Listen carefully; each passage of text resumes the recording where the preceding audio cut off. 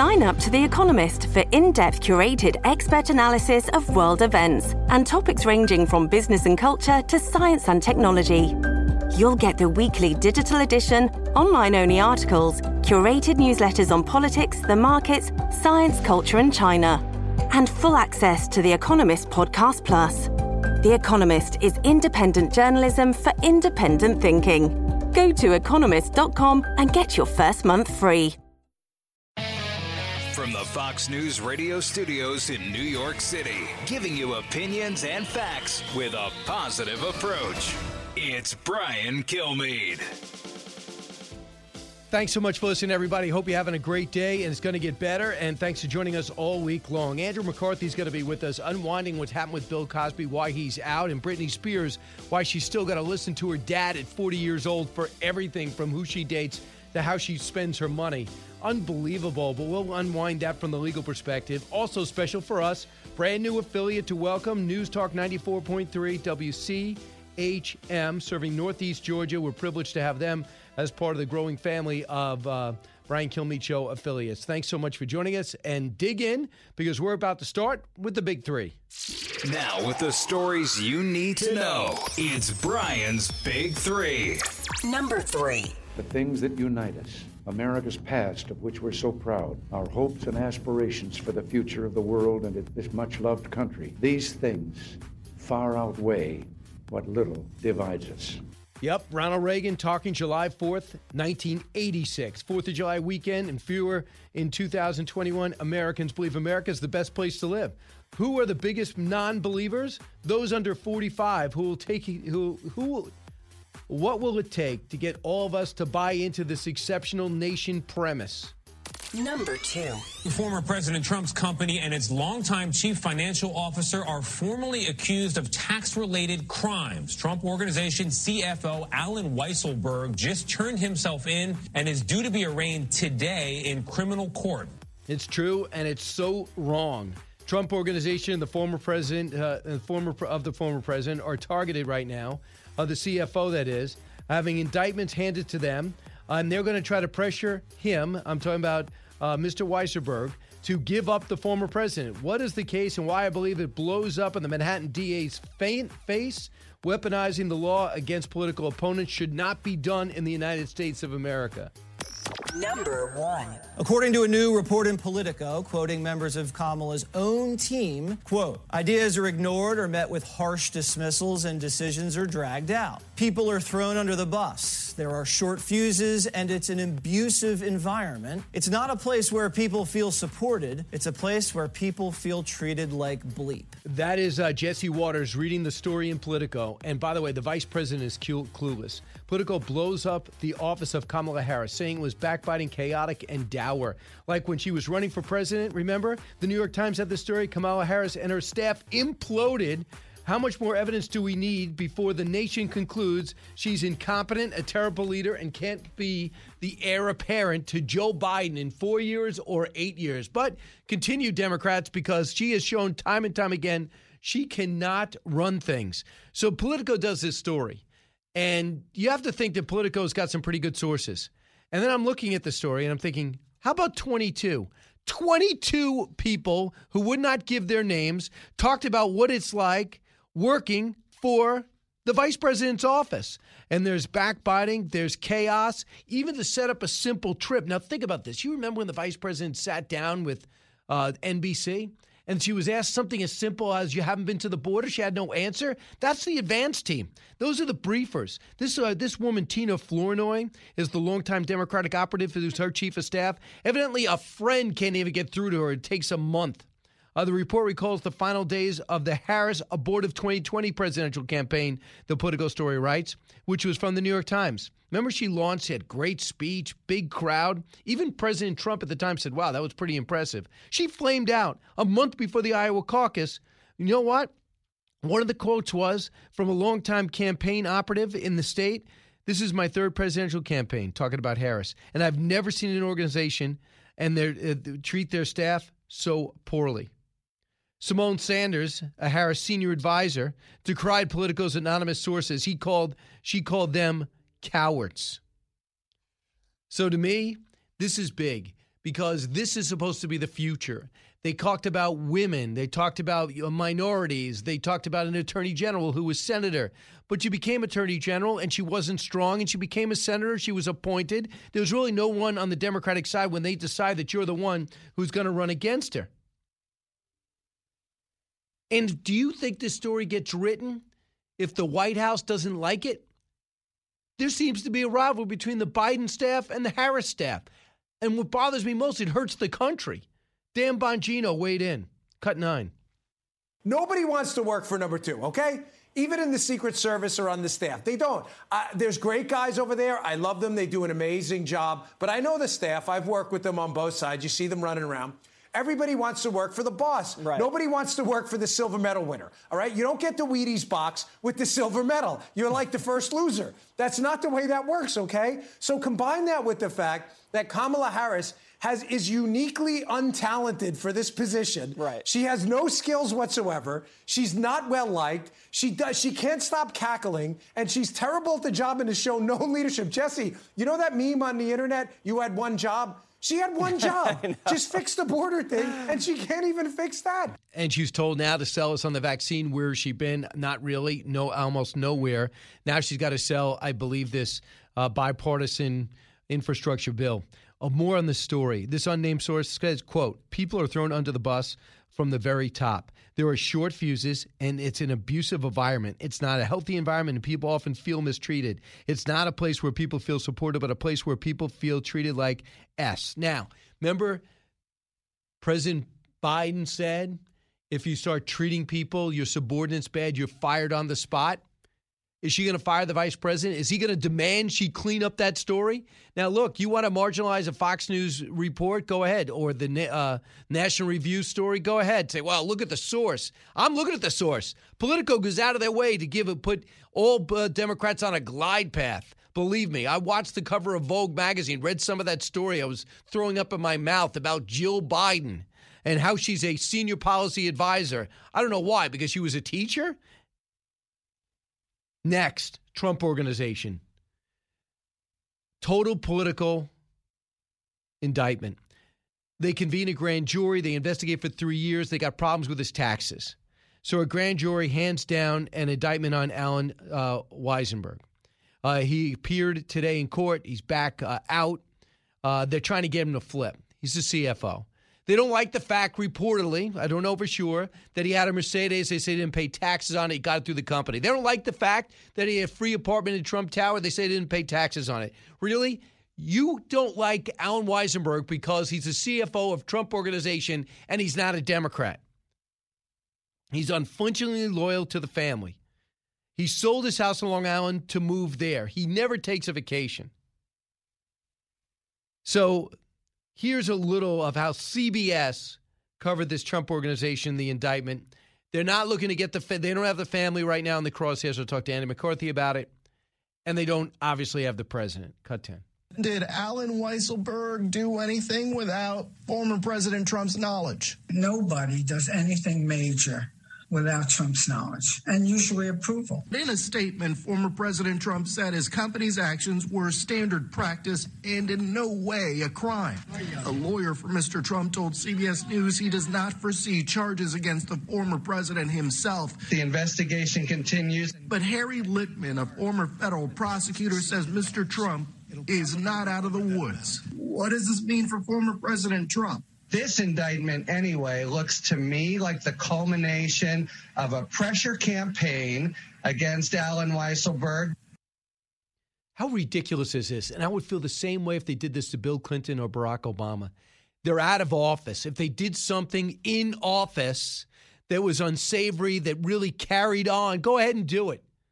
But this is stuff that he did before. You had no problem when he was hosting The Apprentice and when he was talking politics. No targeting. People loved him wherever he went. Everybody knew Donald Trump, from Snoop Dogg on down to the congratulations he got from the Manhattan District Attorney Cyrus Vance. But that's all changed, hasn't it? Because now he's a Republican getting in the face of Democrats. They couldn't touch him politically, so they want to go after his taxes. What do you think, that he's Al Capone? I'm sickened for the country on this.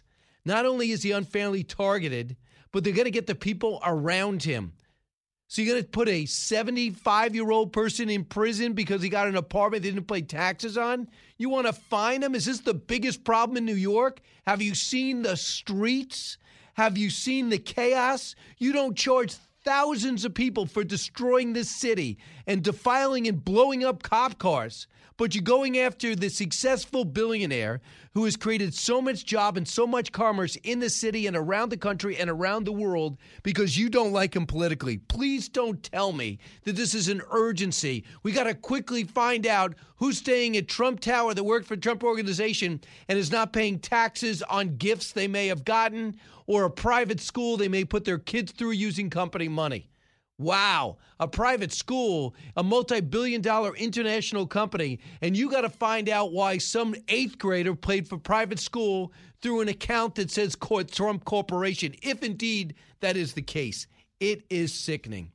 The other thing that I find disturbing, but not surprising, is a poll was done by Fox News, and they said, hey, listen, do you consider this, on the 4th of July, a perfect time to ask this question, do you consider the United States the best country to live? In 2011, they asked Americans that. 84% said yes. In 2015, 83% said yes. In 2021, they asked, you know what they said? 69%. A precipitous drop said, no, it's not. I suggest this. Yeah, you're right to be critical of the country, but in context. I ask you to travel. I ask you to go live other places. I ask you to do the antics that you do there that you do here. And you just come back to me and you tell me if there's a better place to live. And if the answer is yes, I have news for you. I would make the move to move. Because if you don't want to be here, you can be critical of the country and want to be here. If you don't understand it's the best, that when you were born in this country, you hit lotto. If you don't fully understand that or you can't appreciate that, I urge you to move. How do you feel on the 4th of July? Only 54%, by the way, of people under 45 say we're the best country. To me, that is a little scary, but not unexpected, considering the way we're constantly running down our country and what we see in the streets and what some of these kids who are now young adults are learning in class. I want to take some calls next. I want to see how you're handling the 4th of July. The word is more of you are traveling than ever before because you didn't last year. How do you feel about it this year? 1-866-408-7669. You are listening to The Brian Kilmeade Show.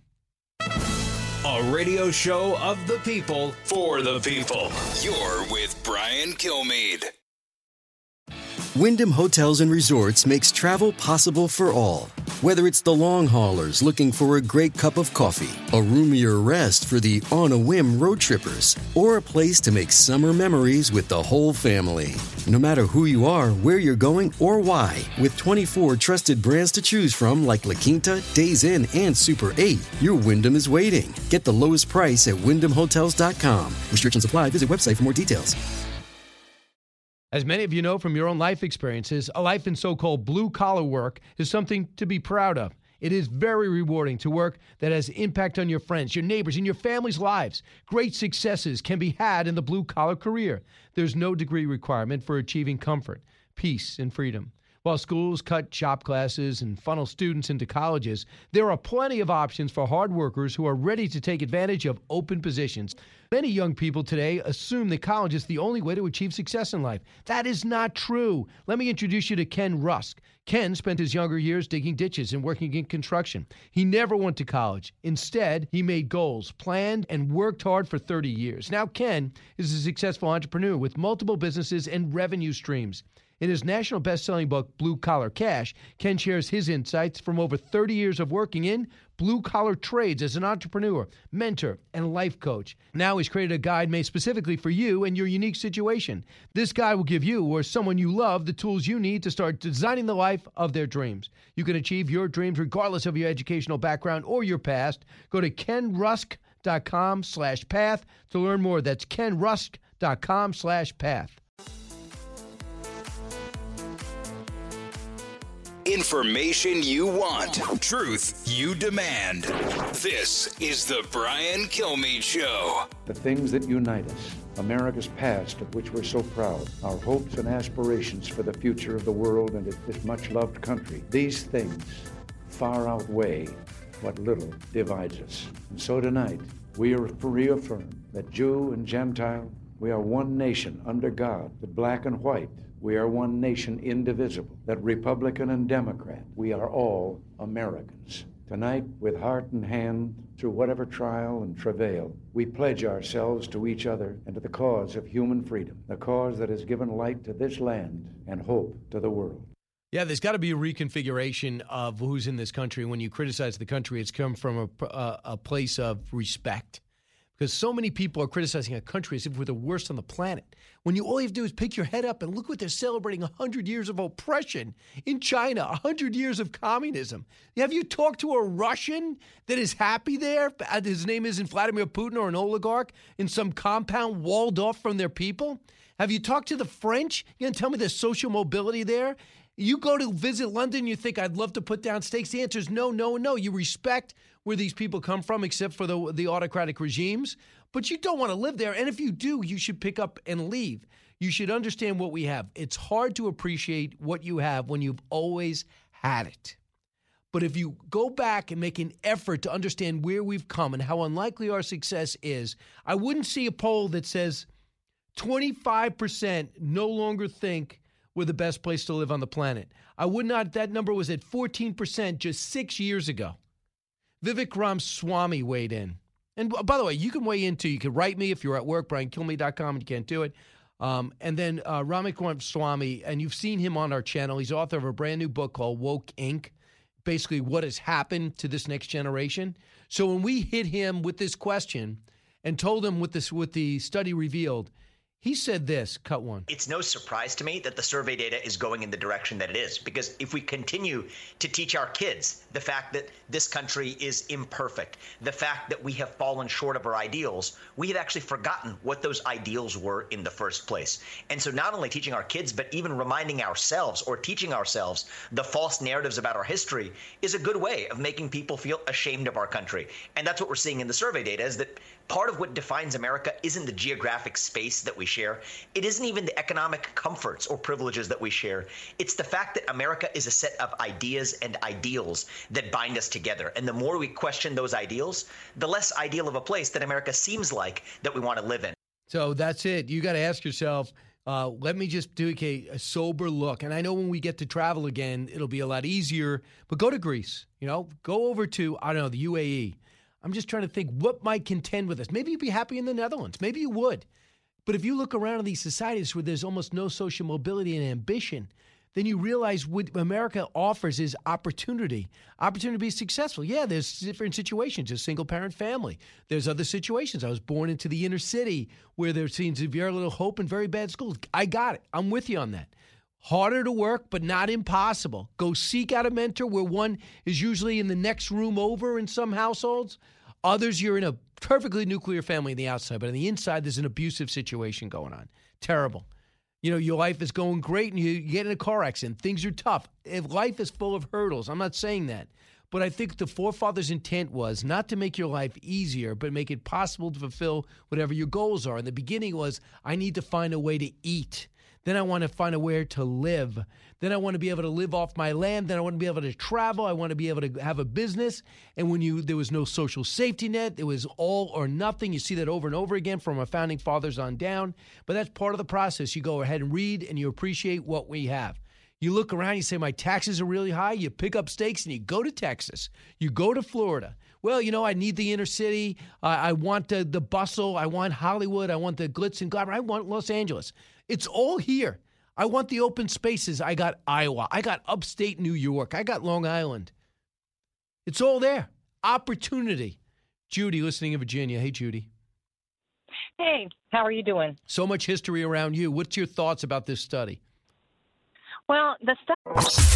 Out of the gates and ready to go. Hey, it's Hutton Withrow. Hot Mike is here on the Outkick Network. We've got your afternoon covered with the latest sports discussion, and it's available wherever you find your audio. Daily analysis and news. He is hot. I am Mike. Actually, my name is Chad. His name is Jonathan, but you get the picture. We're going to bring it every single day. Whatever you want to call us, we'll respond to. We just want you to respond to what we're dishing out every day. And while you're here, we hope you subscribe to the podcast, like, subscribe, and share.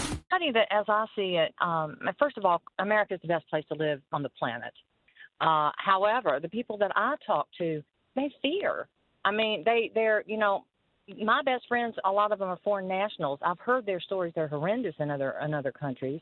But some of my friends that live around here, they're afraid we're turning into those countries, that we are going to be a Marxist or communist country if we allow the left to keep moving forward the way they are, really just plowing through and telling us what to do every minute. So I think it's a fear. So those numbers could reflect a real fear factor. Absolutely. There's a worry about where we're heading, but there should be more of a counting about what we have. And when you see what's happening at the border, I get it. And when I see us spending money we don't have by the tune of $33 trillion, I understand it. But that's why they have elections, consequences. That's why we have mayors and governors reining things in. So I think you should feel good about what we built up, especially the people around you in Virginia. When you got Madison, you have Jefferson, you have Monroe, and you got this guy named George Washington.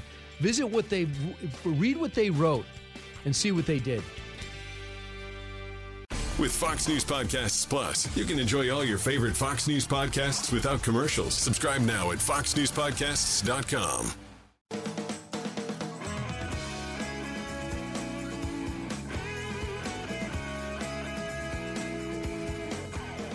From his mouth to your ears, it's Brian Kilmeade.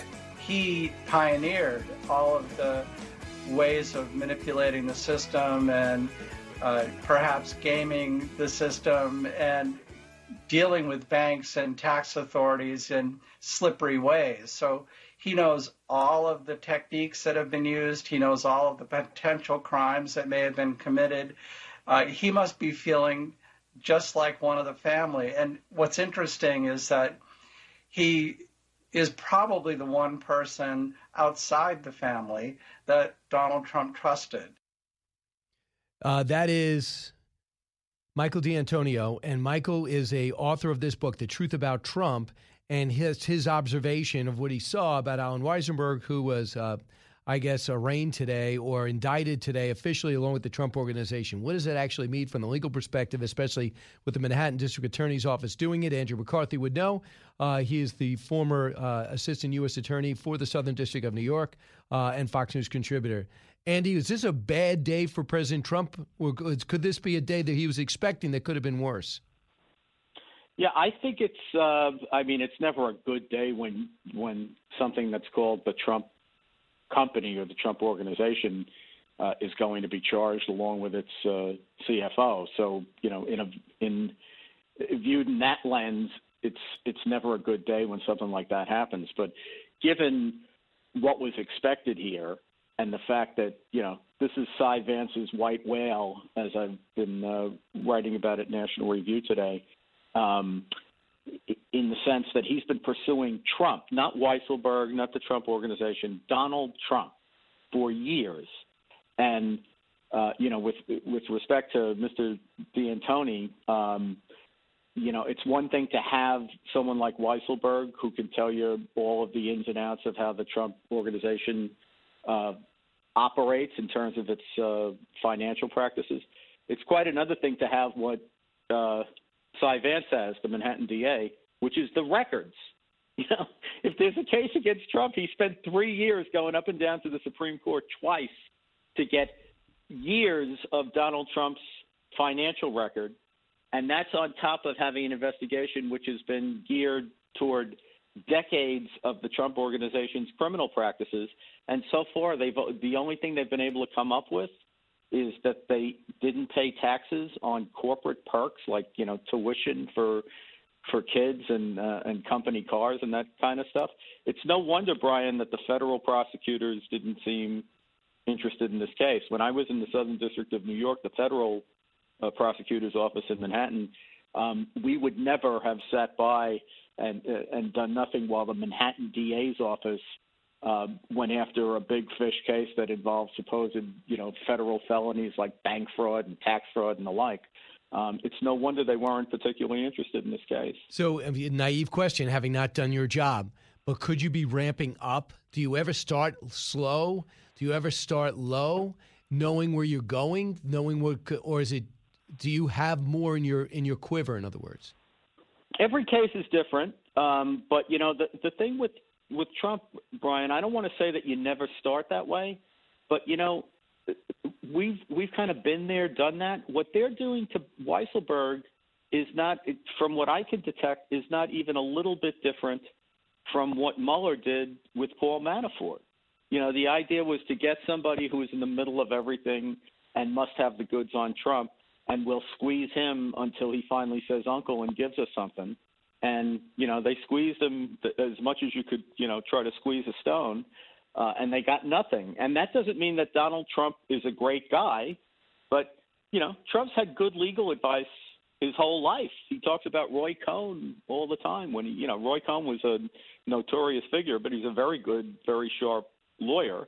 And I think Trump knows how to do sharp business practices without necessarily getting himself into, felonious bad behavior kind of conduct. So the problem the Democrats have, and Cy Vance is no different, is that they want to have the Trump of their imagination rather than the Trump who exists, and the Trump who exists simply is not a master criminal. That doesn't mean he's nature's nobleman, but he's just not what they imagine him to be.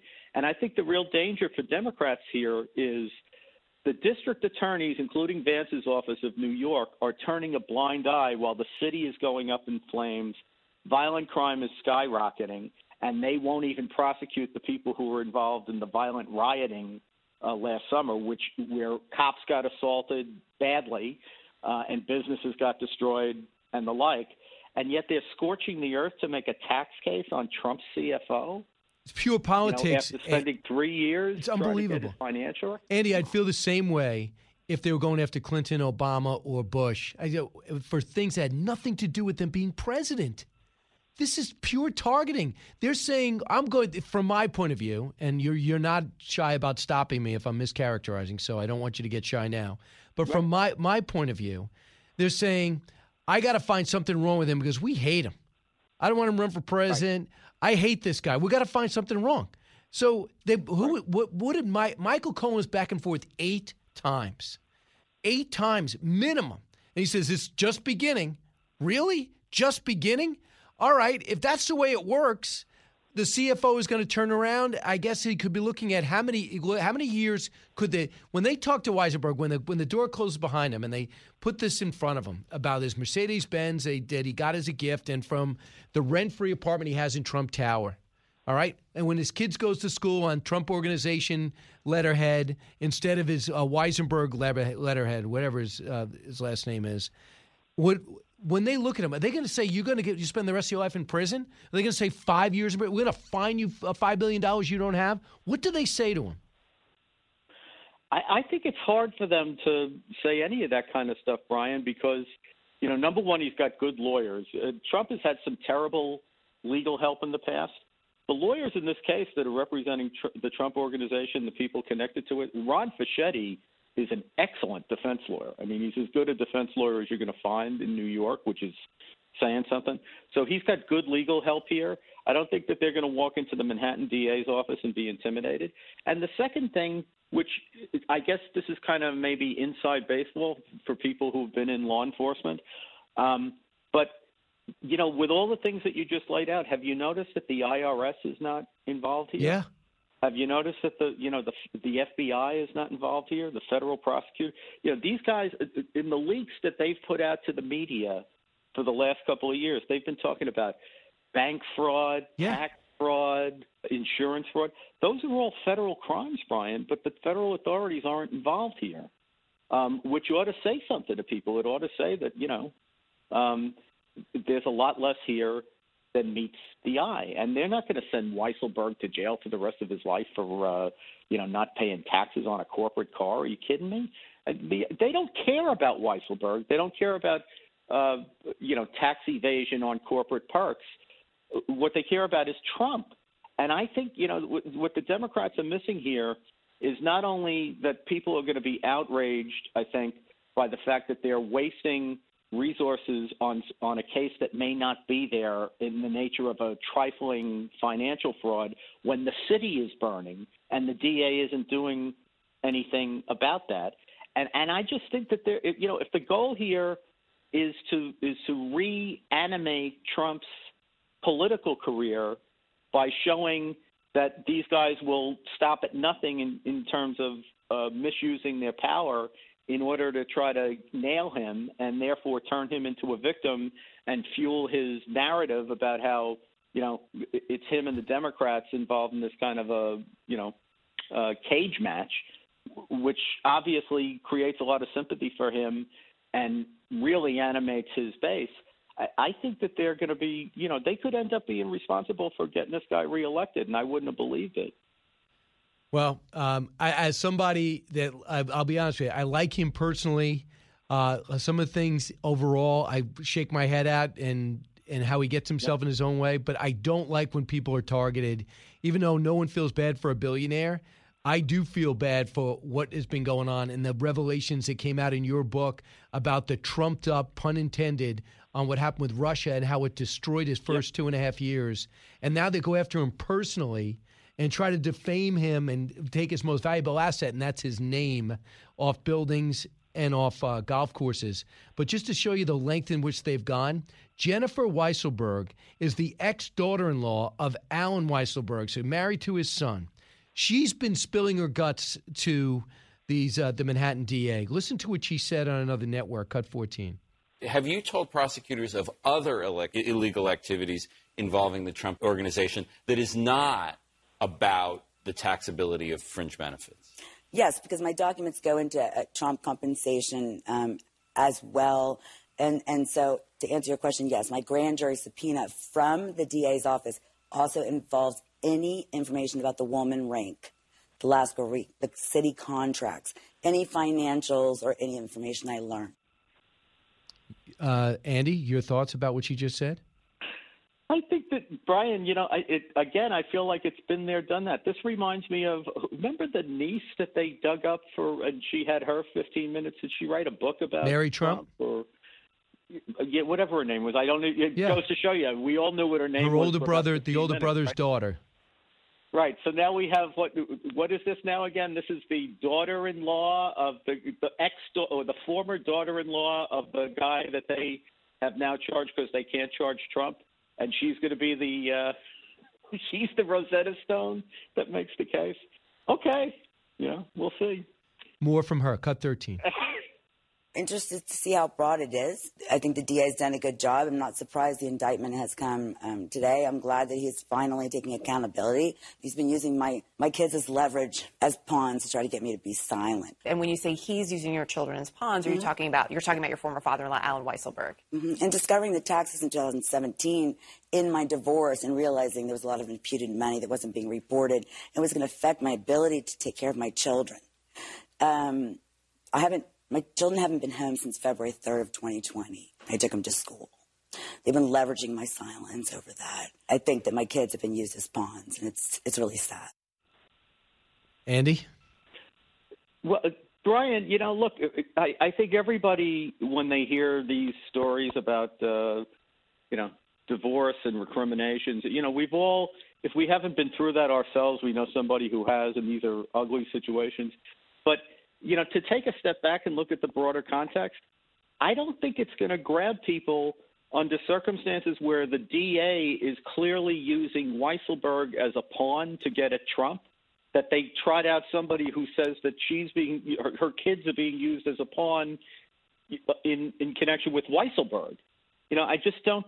Exactly. At the end of the day, the fact of the matter is, Cy Vance, the DA in Manhattan, spent 3 years getting years of Trump's financial records. If there's a case against Trump, it's not Weisselberg or someone who's going to come in and spill the beans. It's in black and white in the financial records. And if he's poured over those and all he's come up with so far is an indictment against Weisselberg for basically puny tax violations involving evading taxes on fringe corporate benefits, which goes on in American industry all the time, I have to think people are going to think that they're going to understand why Trump isn't too terribly upset today. lastly, just to see what happened with Bill Cosby yesterday at about 2:30 and 2 o'clock in the afternoon, we hear Bill Cosby's getting out of prison because of a violation that they broke their word to him that if he went ahead and you tell me if I'm wrong here, if he went ahead and gave his statement, if he gave his deposition, that they wouldn't put him in jail. He gave his deposition where it basically admitted giving this woman Quaaludes, and they put him in jail. They broke their word, and they decided to let him out. Your thoughts? Well, it's kind of like, Brian, what we talked about with Derek Chauvin, in the sense that in every criminal case, there's two things that are important. One is, did the guy do it? That is he guilty? And secondly, which is the piece that people often forget, is did he get a fair trial? Were his rights violated? And in this case, I think you can come away saying two things. Number one, it's been proved beyond a fare thee well that Cosby's a bad guy, that he did a lot of awful things in the nature of sexual assault. But he didn't get a fair trial. This case shouldn't have been charged. The DA de facto promised him he wouldn't be charged. He cooperated with the civil case against one of the women who brought claims against him in detrimental reliance on what the prosecutor promised him. And then when the political climate changed, they turned around and reneged on the promise and tried to prosecute him. And that's a pretty fundamental violation of due process. It's kind of surprising that the original appellate court ruling, the interim appellate court, didn't throw out the case, but the Supreme Court of the state of Pennsylvania did. And, the other thing, Brian, is it was a very weak case, which is why the prosecutor in 2006 didn't think he was giving away anything. When they tried to try it, the first time they tried it, the jury hung because the evidence was not very convincing. And then they ended up, putting their thumb on the scale in the second trial by informing the jury that Cosby had paid this civil settlement that they kind of duped him into cooperating in that case on. And they brought in 5 women who gave testimony about similar acts that weren't charged in the case, which, legally is a very tough thing. So he didn't get a fair trial. Doesn't make him a good guy. Doesn't change what the destruction of his legacy, which is much deserved, but it's a just result. Andy McCarthy, I really owe you a lot of money. I know you charge by the minute, and it's going to cost me a bundle, but it was worth every dime. Thanks so much, Andy. I'll talk to you soon. All right, man. Have a great floor. You too. 1-866-408-7669. Giving you everything you need to know. It's Brian Kilmeade. Fox Nation presents podcasts Women of the Bible Speak. I'm Shannon Bream, host of Fox News at Night and author of the new book, Women of the Bible Speak, the wisdom of 16 women and their lessons for today. Subscribe now on Apple Podcasts, Spotify, FoxNewsPodcast.com, or wherever you download your podcasts. A talk show that's real. This is the Brian Kilmeade Show. You know where I am? Here's a hint. The Little Havana Cigar Factory. Famous ball and chain, bar and lounge. Over here, Domino Park. It's the story of Little Havana. 5 square miles, Miami-Dade County. In 1959, Cubans began to pour into this region. They were fleeing Castro's Cuba. On this edition of our series, we're going to talk about this success story of this immigrant group. So successful, Time Magazine says the only one more successful, the Pilgrims. This is the story of Little Havana, and it's indeed what made America great. And I just thought that would be a perfect way to promo what I think you all should be watching this weekend, What Made America Great. It's 4th of July weekend, patriotically, looking at our country, not to whitewash and say, all sing together, look at how great we are, but to look around and go, look at all the different aspects of our country that is trying to do what no other civilization has done, meld together all these ethnic groups, all these different religions, these cultures into one called a melting pot. That's what we used to learn in school about the melting pot. Hey, you're Italian, you're Irish, you're Swedish, you're African American. Yeah, we all came from different places for different reasons. Prior generations or just this generation, just happy to be here. And welcome to the number one economic and military superpower in the world. They want to talk about how we're declining. I'll bet on us, and here's why. If you look at our enemies, they don't have any pure motivation. They have leaders that want to be the best for evil reasons. We want to be the best as a country, bottom up. They're all about top down. They want to have their population fear them. We're the ones who put our leaders into office. They kill anyone who threatens them leaving office, and so many other things. Thanks so much for listening. Go to BrianKilmeade.com. Order any of my books, Sam Houston, The Alamo Avengers, including that. From the Fox News Podcasts Network, download and listen to The Untold Story with Martha McCallum. The host of The Story on Fox News Channel sits down with major newsmakers each week to get their untold story. Subscribe and listen now by going to foxnewspodcasts.com.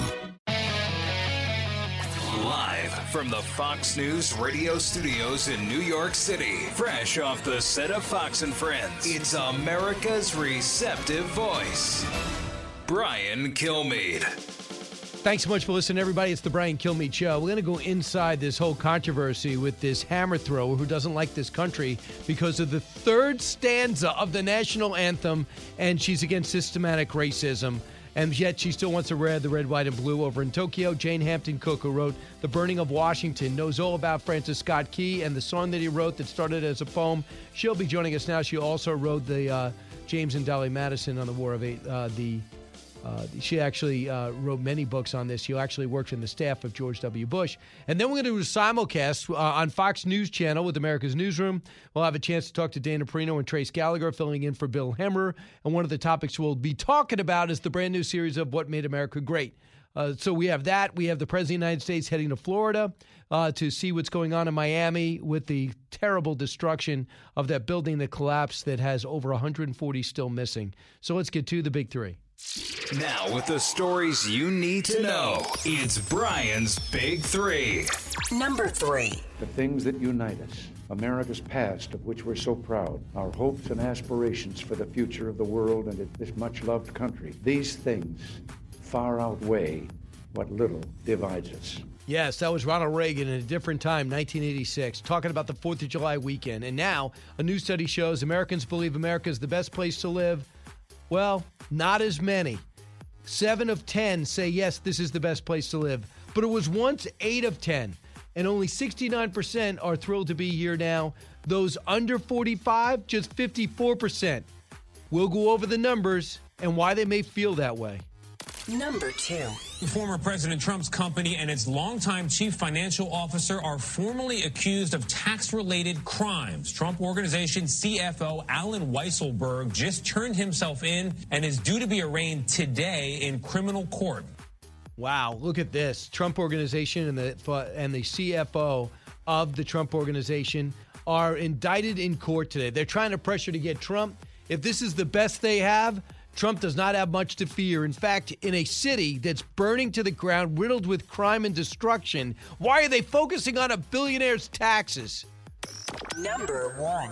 According to a new report in Politico, quoting members of Kamala's own team, quote, ideas are ignored or met with harsh dismissals and decisions are dragged out. People are thrown under the bus. There are short fuses and it's an abusive environment. It's not a place where people feel supported. It's a place where people feel treated like bleep.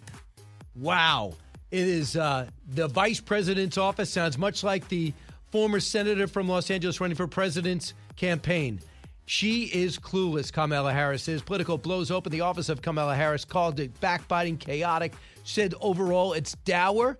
Like when she was running for president, Kamala Harris and her staff are imploding. Now much more evidence that she is overmatched by the position and is not the heir apparent anyone thought she was, that Joe Biden evidently never was sold on her. And this would not have been okayed, I don't believe. It would have been major pushback from the White House unless they believe this being totally true. Do you believe some of these details? This is embarrassing. 3 months in, she cannot run her staff. By the way, they just had 2 key members resign who was head of travel. They said it was their intention all the time. Really, to take a job and leave in 3 months from Washington, D.C. with somebody who thought that it was thought to be the heir apparent to Joe Biden? Don't think so. Unnamed sources told Politico this: people are thrown under the bus from the very top. There are short fuses, and it's an abusive environment. It's not a healthy environment. The people often feel mistreated. It's not a place where people feel supported, but a place where people are treated like blank. The handling of the border visit was the latest problem. It was a chaotic moment for the staff, they claim. They quickly became mired before them. Harris' team experiencing low morale, porous porous lines of communication, and diminishing trust among aides and senior officials. Much of the frustration is directed at Tina Flournoy, the chief of staff. Harris chose her. She's a veteran of Democratic politics. Evidently, she doesn't treat people on Kamala Harris's staff well. Well, is she being demanding, and is this a bunch of snowflakes? Or can she not run an organization? Does she not understand how to motivate people, just berate and diminish people? To me, this is incredible. Devastating for the White House. There was 2 or 3 weeks ago, you heard some disparaging things about the president, the way he's got to drill down in every detail before he gives the small speech. How if you don't give back to him crisp answers, easy to understand, he loses his temper. We heard all that. This is so much worse. And for Harris in particular, this is really debilitating because she wants to look as though she is the future of the party. Of course, as a woman, great. As African-American heritage, Jamaican heritage, great. As Indian heritage, great. And turns out she's experienced, but she's not good. She doesn't study, is not natural on her feet, does not seem to know the depth of any issues. This is something Dan Bongino pointed out. Cut 9. Nobody wants to work for number 2, okay? Even in the Secret Service or on the staff. They don't. There's great guys over there. I love them. They do an amazing job. But I know the staff. I've worked with them on both sides. You see them running around. Everybody wants to work for the boss. Right. Nobody wants to work for the silver medal winner. All right? You don't get the Wheaties box with the silver medal. You're like the first loser. That's not the way that works, okay? So combine that with the fact that Kamala Harris is uniquely untalented for this position. Right. She has no skills whatsoever. She's not well liked. She can't stop cackling, and she's terrible at the job and has shown no leadership. Jesse, you know that meme on the internet? You had one job. She had one job. Just fix the border thing, and she can't even fix that. Yeah, it doesn't get close. Dan Bongino weighing in. By the way, special thanks and a welcome to a brand new affiliate. We're always thrilled to have her. Now we go back to Northeast Georgia, where we're going to be heard on 94.3 WCHM. Well, News Talk 94.3, I should say. So we're thrilled to be in Georgia. This is, I think, our 4th station in Georgia. Is one of the fastest growing places and where the whole country is focused on, especially with these Senate races. Warnock could be going against Walker. It's fantastic to have an outpost there. Maybe I can visit in person when I have a chance to promote my book for November 3rd. Maybe we can arrange something there, but happy to be in North Georgia. Real quick, we come to you from New York, heard around the country, heard around the world. You hear me say that before. But when New York becomes news, the national news, we want to bring it up. And what is going on with the New York election? Such an embarrassment. They have still not come up with a Democratic nominee for the mayoral race against Curtis Sliwa on the Republican side. Whoever gets the Democratic nomination, heavily favored to win. So we thought it was going to be a former 22-year veteran of the police force, liberal captain Eric Adams, but evidently his lead is getting narrower. They still have not figured out a way to find out who actually won, because you can list the first 5 people on your ballot instead of just telling your selection. And now we find out that the lead is narrowing, and some have speculated that maybe there's a problem. Maybe the fact that he has put his personal number up after he saw a horrific crime and shooting in the street to get the assailant. Maybe because one of his staffers got knifed while volunteers about giving out flyers and talking about their Eric Adams, the Brooklyn Borough president. He realizes that crime is a problem, and he's willing to fight against it, and maybe that's not the right message. Adams wants a judge now to oversee the vote count and preserve the integrity of the ballots. His lead is now 51.1% to 48.9% to Catherine Garcia, who's sanitation executive. But she is somebody that seems to be creeping up every single time. Maybe he's not liberal enough, and maybe they're trying to screw up this election. That could be something to look out for. Here's DeRoy Murdoch, who's voting for Curtis Sliwa, by the way. Cut 24. I live in New York City. We don't know who the Democrat nominee is going to be, and it's just a giant mess. There's another example of what happens when the Democrats and the left touch something, which is it turns into a disaster. We see it on the border. We see it with the defund the police, and here we had a system for centuries where you go in and pick the one candidate you think is the best person to lead that in that position, and instead of one man, one vote, we created this situation with sort of essentially one man, 5 votes. You pick among 5 candidates, and then they count them the first ranked people, and then the second to 5th people. We're not going to be counted until June 26, 4 days after Election Day. We may not know the answer to this until July 12. That's 20 days after the election. Absolute nonsense. It's unbelievable, and it's Governor Cuomo's idea. And the mayor says, well, I don't really know what's going on. You've been there 7.5 years. You still don't know what's going on? You're even worse than I thought. When we come back, Jane Hampton Cook on Gwen Berry's push to distance herself from the country, even though she's competing for the country in track and field, and what she said about Francis Scott Key and the national anthem. Jane Hampton Cook is going to take that on. Prestigious historian, which she is. She also helped us out on what made America great. And then we'll do a simulcast on America's Newsroom where we're going to talk about the NCAA adopting a new plan that allows 18, 19, 20-year-olds, if they can go ahead and endorse products and keep the money. That is a titanic change in college sports. We'll talk about that and more when we come back on the Brian Kilmeade Show. Getting past all the rhetoric, it's Brian Kilmeade. New from the Fox News Podcasts Network. My name is Kennedy, and welcome to my podcast, which will, I humbly say, single-handedly save the world. You're welcome. It's Kennedy Saves the World. Subscribe and listen now by going to foxnewspodcasts.com. A radio show like no other. It's Brian Kilmeade. I never said that I didn't want to go to the Olympic Games. That's why I competed and got third and made the team. I never said that I hated the country.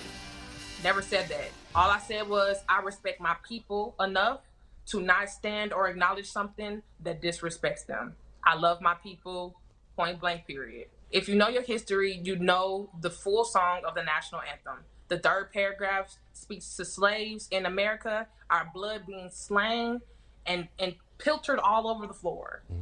It's disrespectful, and it does not speak for Black Americans. It's obvious. There's no question.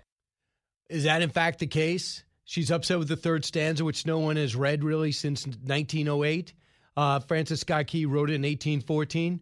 The person that knows that probably best is Jane Hampton Cook, award-winning best-selling author of the 9 books, including The Burning of the White House, James and Dolly Madison, and the War of 1812. Jane, I thought about you right away when you saw this hammer thrower talk about the disdain she has for the national anthem. Is she off base in the third stanza that no one reads? She is. She really doesn't know her history, and she's not the only one. A lot of people don't, but Francis Scott Key wrote that in September of 1814. In April of 1814, the British, we were fighting the British, issued an edict and said, hey, slaves, if you take the risk of fleeing, we'll take you, but first you have to fight on the front lines for us against America. So when it says there's no refuge could save this hireling and the slave from the terror of flight or the gloom of the grave, he's talking about being forced to fight for the British. It doesn't have anything to do with slavery in America.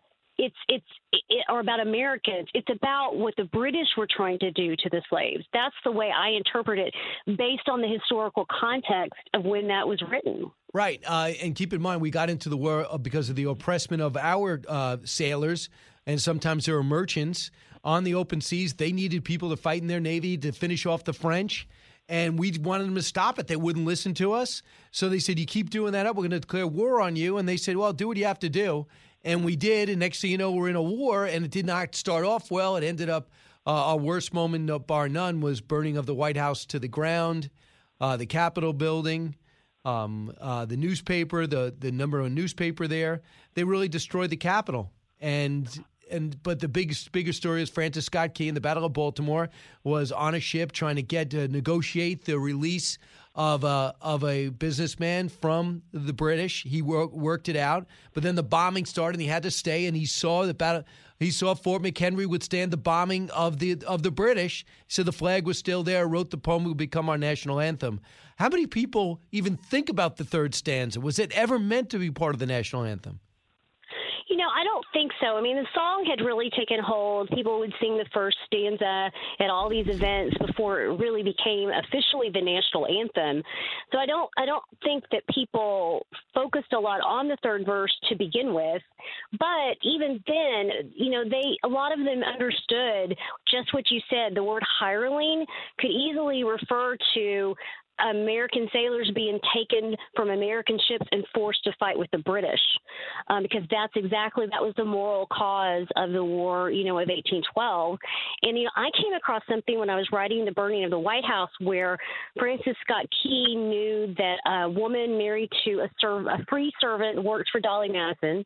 He was married to a woman who was a slave, and Francis Scott Key said, hey, I want Dolly, you to take her. I want to free this woman, but I want her to have refuge, and I want you to help give her refuge. And so he said, I wouldn't have it any other way, so he did the Emancipation Papers. And so a lot of times when I've seen Francis Scott Key deal with the issue of slavery, he's often talking about the issue of refuge, wanting to make sure that freed slaves had a safe place to go so they wouldn't get recaptured. So there's just so much more to it. And then, when we listen to the first stanza, we don't even think about the War of 1812 because those words resonate today. The Star-Spangled Banner and the freedom that it stands for resonates with people today, people who've had family members fight in Iraq, Afghanistan, World War II, Vietnam. It's inspirational for us today, and that's really the genius of the Star-Spangled Banner and why it has been our national anthem. So she's just the latest to disparage the flag in our history. What happened? Why do we suddenly we feel so fractured as a country? Why is it now in vogue to say negative things about our nation? Why is it that only 69% of the country in a recent survey said this is the best place to live when the number was at 84%? What's going on, Jane? Well, I think it's critical race theory type things. It's 1619 Project. It's cultural Marxism. It's just kind of tearing down our heritage and our culture to create chaos. And it's also attention getting. She's gotten a lot more attention for what she did than had she participated, right? It gives people attention. It gives them 15 minutes of fame. And so that, I think sometimes that drives a lot of this, is I can get a lot of attention if I do something different. But, we want to raise everyone, regardless of their skin color, in the belief that all of us are created in the image of God. We are endowed by a creator with inalienable rights, life, liberty, and the pursuit of happiness. And we've reached a point where we're the most successful multi-ethnic country in the history of the world, but we're on the precipice of losing it because we don't take stock and appreciate what we have, and we're not teaching people hopeful messages about their future, about our children's future. It's the challenge because we're not the generation that won our freedom. We're not the generation that continued to have to be challenged and fighting for the freedom. We didn't watch it almost all disappear in 1814 in the War of 1812. Right. We didn't have all that, so it's hard to appreciate what you were born into. It seems to be easier to judge. The other thing that struck me that I want you to weigh in on quick is the National Archives says that they are embarrassed that the Founding Fathers are all white and rich, and they're setting up separate trigger warnings for people in case they get triggered by looking at Jefferson, Madison, Washington, and Hamilton, and they might have a negative view on our country because they're all rich white guys. It's the wrong message. What's your message to the National Archives? Well, my message is that our country was born out of numerous injustices. Ben Franklin's brother was thrown in jail for publishing a newspaper. The king responded to the Boston Tea Party by installing martial law in Massachusetts. And so these people were fighting oppression, increased insult, and a total vigorous attempt at our total destruction is how one newspaper described it in 1776. And so it was injustice and oppression and tyranny that our founders were fighting. They were being oppressed. Right. We just didn't solve all of the injustices that existed in our country in 1776, but we set us on a path where we could remedy those things. Right. By the way, without them, we don't have a country. Jane Hampton Cook, thanks so much. Appreciate you putting it in perspective. Thank you so much. You got it. When we come back, your calls, and then America's Newsroom. Living the Bream is a podcast hosted by Fox News Channel's Shannon Bream, sharing inspirational stories, personal anecdotes, and an insider's perspective on actions and rulings from the High Court. Subscribe and listen now by going to foxnewspodcasts.com. America's listening to Fox News. The more you listen, the more you'll know. It's Brian Kilmeade. It's no wonder, Brian, that the federal prosecutors didn't seem interested in this case. When I was in the Southern District of New York, the federal prosecutor's office in Manhattan, we would never have sat by and done nothing while the Manhattan DA's office went after a big fish case that involved supposed, federal felonies like bank fraud and tax fraud and the like. It's no wonder they weren't particularly interested in this case. And it was amazing. Andy McCarthy looked at the indictments handed to the Trump Organization and their CFO and said, there's nothing to see here. And, you have the ex-daughter-in-law who comes forward. The disgraced attorney Michael Cohen has come forward. He's had 3.5 years, did Cyrus Vance, the Manhattan DA, to go after him. And Andy points out that, look, the federal DA would love to take down the president or any president. High-profile case, you can make your career. Blind Sheikh, Andy McCarthy took down the Blind Sheikh. He became a household name for people that cared about our national security. That's the same thing that could happen. But this is a political witch hunt, and they announced indictments today, and you could see people were thinking, is that it? Is that it? Yeah, it looks like a total joke and a total sham. Unless there's something else going on that we have not seen or read. Cut 36. The problem the Democrats have, and Cy Vance is no different, is that they want to have the Trump of their imagination rather than the Trump who exists, and the Trump who exists simply is not a master criminal. That doesn't mean he's nature's nobleman, but he's just not what they imagine him to be. And I think the real danger for Democrats here is the district attorneys, including Vance's office of New York, are turning a blind eye while the city is going up in flames, violent crime is skyrocketing, and they won't even prosecute the people who were involved in the violent rioting last summer, where cops got assaulted badly and businesses got destroyed and the like. And yet they're scorching the earth to make a tax case on Trump's CFO? That's exactly what I've been saying over the last few weeks. Wait, this guy is not enemy number one. This isn't the mob dominating New York, taking tax revenue and extorting business owners who are desperate for the feds to get involved. Bobby Kennedy taking down the mafia. This is the very successful CEO of the Trump Organization who has created so much business from New York around this country and around the world with his name and with his entrepreneurial spirit, who was not a problem until he ran for president as a Republican and rankled the feathers of just about everyone in New York, from Cuomo to de Blasio to obviously Cyrus Vance and the Attorney General. And then they looked at his organization, they got his tax, and they say, well, wait a second. That Mercedes-Benz that you gave the CFO, he never paid taxes on it. He's staying in an apartment rent-free, never paid taxes on its value in New York. Really? Oh, their kid went to private school, and they wrote the check for the private school on Trump Organization from the Trump Organization account. If any of these stuff happened, I'm sure there's a counter-argument to it. The CFO knew about it, and they're trying to squeeze Alan Weisselberg for what to get Donald Trump, but there's nothing there. Trump doesn't email, he doesn't text message, all right? That's the story. He makes phone calls. That's been on tape, not the other stuff. Last one on Andy McCarthy, cut 37. Have you noticed that the IRS is not involved here? Yeah. Have you noticed that the FBI is not involved here, the federal prosecutor? These guys, in the leaks that they've put out to the media for the last couple of years, they've been talking about bank fraud, tax fraud, insurance fraud. Those are all federal crimes, Brian, but the federal authorities aren't involved here, which ought to say something to people. It ought to say that, there's a lot less here than meets the eye. And they're not going to send Weisselberg to jail for the rest of his life for, not paying taxes on a corporate car. Are you kidding me? Yeah, and I just want to finish this up because this is the big story around the country. And they kept saying when Donald Trump's in a lot of trouble, when he gets out, he's not releasing his taxes. They finally took his taxes. They got his taxes. Michael Cohen has been up there 8 times. Look out. Donald Trump's going to jail, right? All the late night shows having great fun. President coming in and out of the former president coming out of the Trump Tower and everyone talking about it. He's staying in Mar-a-Lago and they don't want him there. They stay going over to New Jersey and the governor doesn't like him there. Well, when you look at what they have on him, this is pure targeting. And if you factor in the city is burning, crime is ridden, these streets are crime-ridden, they're full of homeless, for the worst that I've seen since maybe the early 1980s. It's not safe to go into the subways. They have to flood Times Square with cops to give the tourists the perception they're safe.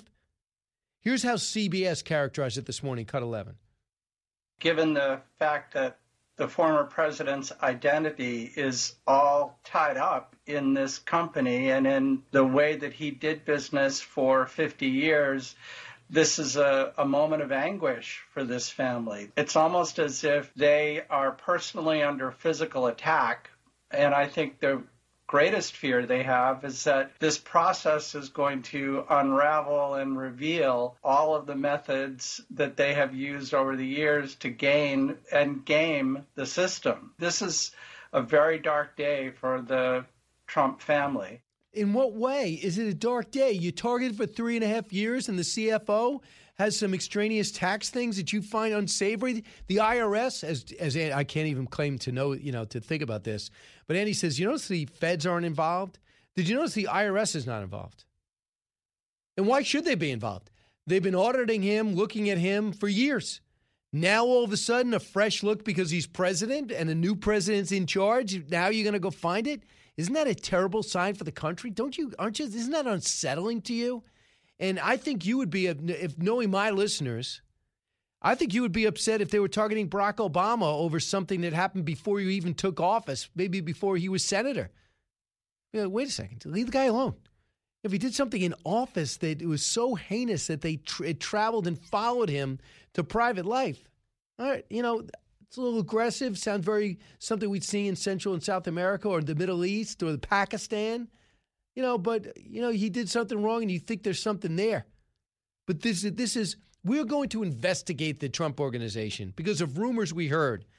They couldn't find anything. Usually you're following one pattern that brings you to the crime and you find out if there's anything there and can you bring up a case. Instead, they looked at it from a fresh outsider perspective and they just put the hammer down. Also, you know how hard it was during the 4 years for the Trump Organization? They do a lot of stuff internationally. They told Don Jr., I know you handle international things, but we don't want you doing any deals internationally. Okay? Do you know how hard it was when you have 44% of the country or 43% of the country vote for you and 66 are upset? 66% are upset that you're president? And guess what that 66% is? A lot of your customers. A lot of you customers that play golf. A lot of you customers that rent hotel rooms. Trump organization has a great hotel in Washington. Okay, we'll boycott that, right? Okay, what about people that go into a Trump hotel? Now they're stigmatized because they're liberal. They want Hillary Clinton to win. They're offended that he won. So his organization gets hurt in almost every way. Now, in places that vote for Donald Trump, mostly the blue-collar people, a lot of them anyway, a lot of them aren't staying in the Trump Tower. They can't afford the condos, right? They're not in the major cities where a lot of his buildings are. They don't really afford that. A lot of them aren't joining private golf clubs. So that hurt him as well. So when Trump couldn't run the organization, when the organization becomes limited, they take on additional debt. There's got to worry about loans coming out and consolidating debt. Debt is part of that business. They got hurt there, but he said, you know what, it's good enough for the country. And the president getting hurt financially is not saying anything new. Jefferson left office, he was ruined. George Washington left office, he had nothing. Harry Truman left office. He basically would go back to his library. The guy was a haberdasher and a farmer before that for years. I think one of the first ones to cash in was Ronald Reagan did some speeches afterwards, but you don't do it to get rich. In fact, you're hurt because you go into a blind trust. George W. Bush didn't make a ton of money, especially as he got out. A lot of his money was in stocks and investments. 2008, the bottom fell out. He wasn't running things. So you don't do it to get rich. Yeah, you cash in if you're successful. Barack Obama's got this huge book deal of speeches. Ronald Reagan had huge speeches. Jimmy Carter's not really sought after until maybe 10 years afterwards when he started doing a lot of this charity work. So those are the things that are going on. When we come back, actually, we're going to stay right here. We're about to go on Fox News Channel, and we're going to talk about the NCAA, the new rules, and so much more. In fact, I'll just wait to be clued in. Dana Perino and Trace Gallagher together. Also, there's some good news for Republicans over in Arizona. The election rules that they put in place for 2022 and in the future have been ruled constitutional, so they will stand. Also happening in Washington right now, a couple of things. The President of the United States is going to is in Miami, Florida at Surfside where that building collapsed. He's going to be there with the families. He's with the governor, Ron DeSantis, an interesting shot. Santa's showing great class, as Biden is with him. They probably I imagine, never even met before. So they're meeting today, going over both sides. Remember, it's a Republican state for the most part, but there's a lot of Democratic mayors. Also, we have Nancy Pelosi announcing the appointing of a special select committee to investigate January 6th. So CNN has some more programming to cover. So that's good for them. They're still getting nobody watching. So as America's newsroom continues to kind of surf around and go through these major items, they're going to eventually come to us, at which time we're going to be talking about a few things, one of which the NCAA is going to allow Division I athletes, for now, maybe more, to make money off their likeness. If they have a great marketing idea, if they have something that maybe you want the basketball player, whether he's a star or not, to be able to come down and sign autographs at the local dealership, they can make money. They're not going to be able to get paid directly, but I imagine marketing agents, key, are going to be flooding to these bigger schools especially, and other schools including, that are major stories in those small towns, to see if they can represent them with the local, whether it's a local dealership, the local sporting goods store, maybe national ads. I mean, if you're a Heisman Trophy favorite, you probably got some national ads that want to sponsor you. They can't pay you. But if you're at USC and a running back or a quarterback over at the University of Tennessee, instead of waiting 4 years to get paid while you go to school and compete, you're not going to be able to get paid directly, and certainly not, especially if you're a Peyton Manning type figure in college, but you're going to be able to cash in and be able to, when your jersey is sold maybe in stores, in the bookstore, maybe there's going to be a percentage of money that goes back to you. And if you want to show up on campus and do those things. Now, in certain states, they set up parameters. I understand Nebraska has got a leg up on everybody, letting their recruits know there's going to be a market for you. And not only are you worshipped in the University of Nebraska, now you can actually get paid. And for people that don't go pro, this is their moment. And it's not a lot of, even if you're an outstanding offensive lineman, it's not a high-profile position especially. What if you're a backup, your backup guard at University of Michigan? You're not going pro. The CBA doesn't exist anymore. Maybe over in Europe you'll make some money, but you're never going to be rich. But when you're at the University of Michigan, you're wanted. When we come back, I'm going to discuss all those things with Dana Perino and Trace Gallagher. As continue to ride the breaking news, you listen to The Brian Kilmeade Show. This is The Brian Kilmeade Show. Jason in the House, the Jason Chaffetz podcast. Dive deeper than the headlines and the party lines as I take on American life, politics, and entertainment. Subscribe now on FoxNewsPodcast.com or wherever you download podcasts. If you're interested in it, Brian's talking about it. You're with Brian Kilmeade. Welcome back, everybody. I think we're going to go on Fox News Channel. We'll have to see 1-866-408-7669. We're going to be talking about the NCAA, be able to cash in on their likenesses. We're going to be talking about this new Joe Biden story as he relates to Hunter Biden. Back in 2014 to 2016, evidently, there's pictures that show that he took Air Force Two with Hunter Biden on it to meet with two multi-billionaires about business dealings with Mexican energy company that would really start having traction after Hunter Biden is named to the board of the Ukrainian Burisma, that energy company with Burisma. There's pictures there. There's emails, all in this laptop. What was Joe Biden doing on Air Force Two with his son, flying to Mexico to do a private business deal? And now Joe Biden looks flat out like a liar when he came out and said, I never discussed business with my son. Not only did they discuss it, they flew in together to lock it up, which is stunning to me. This laptop is going to be a part of Miranda Devine's new book they call Laptop from Hell. But he has managed to, Hunter Biden is caught using all types of disparaging racial terms, including the N-word in emails. He got a total pass. Then he and a longtime business partner, Jeff Cooper, fly down with the Vice President of the United States on Air Force Two, meet with the Carlos Swim and Miguel Alman about potential business deal. They think they could do a gigantic deal is one of the words they use. And the White House has no response to this emails, to the pictures. So this is going to get worse. And I think sooner or later, this is going to get worse. And sooner or later, I think people are going to have to pay attention to this. Now, at the same time this story comes out, for those people who say when this gets really bad for Joe, if he starts failing like he has been intermittently, We got Kamala Harris to step up, at least make sure that she runs for election and Joe doesn't run for re-election. Well, when you read this Politico story, she comes off so inept, so autocratic, so in over her head. Nobody's going to be clamoring for Vice President Harris, which to me, if I could just think forward a little bit, to me shows that the president's getting some protection there. Hey, you want to blow me up? Good. Give up the White House then, because I'm your best chance of getting 4 more years. And nobody who's watched Joe Biden over the last 2 weeks regularly thinks he's doing well. I mean, you saw how he failed miserably on that speech when he came out and talked about crime, got lost in the prompter 4 or 5 times. He had about 3 or 4 sentences that made absolutely no sense yesterday in public.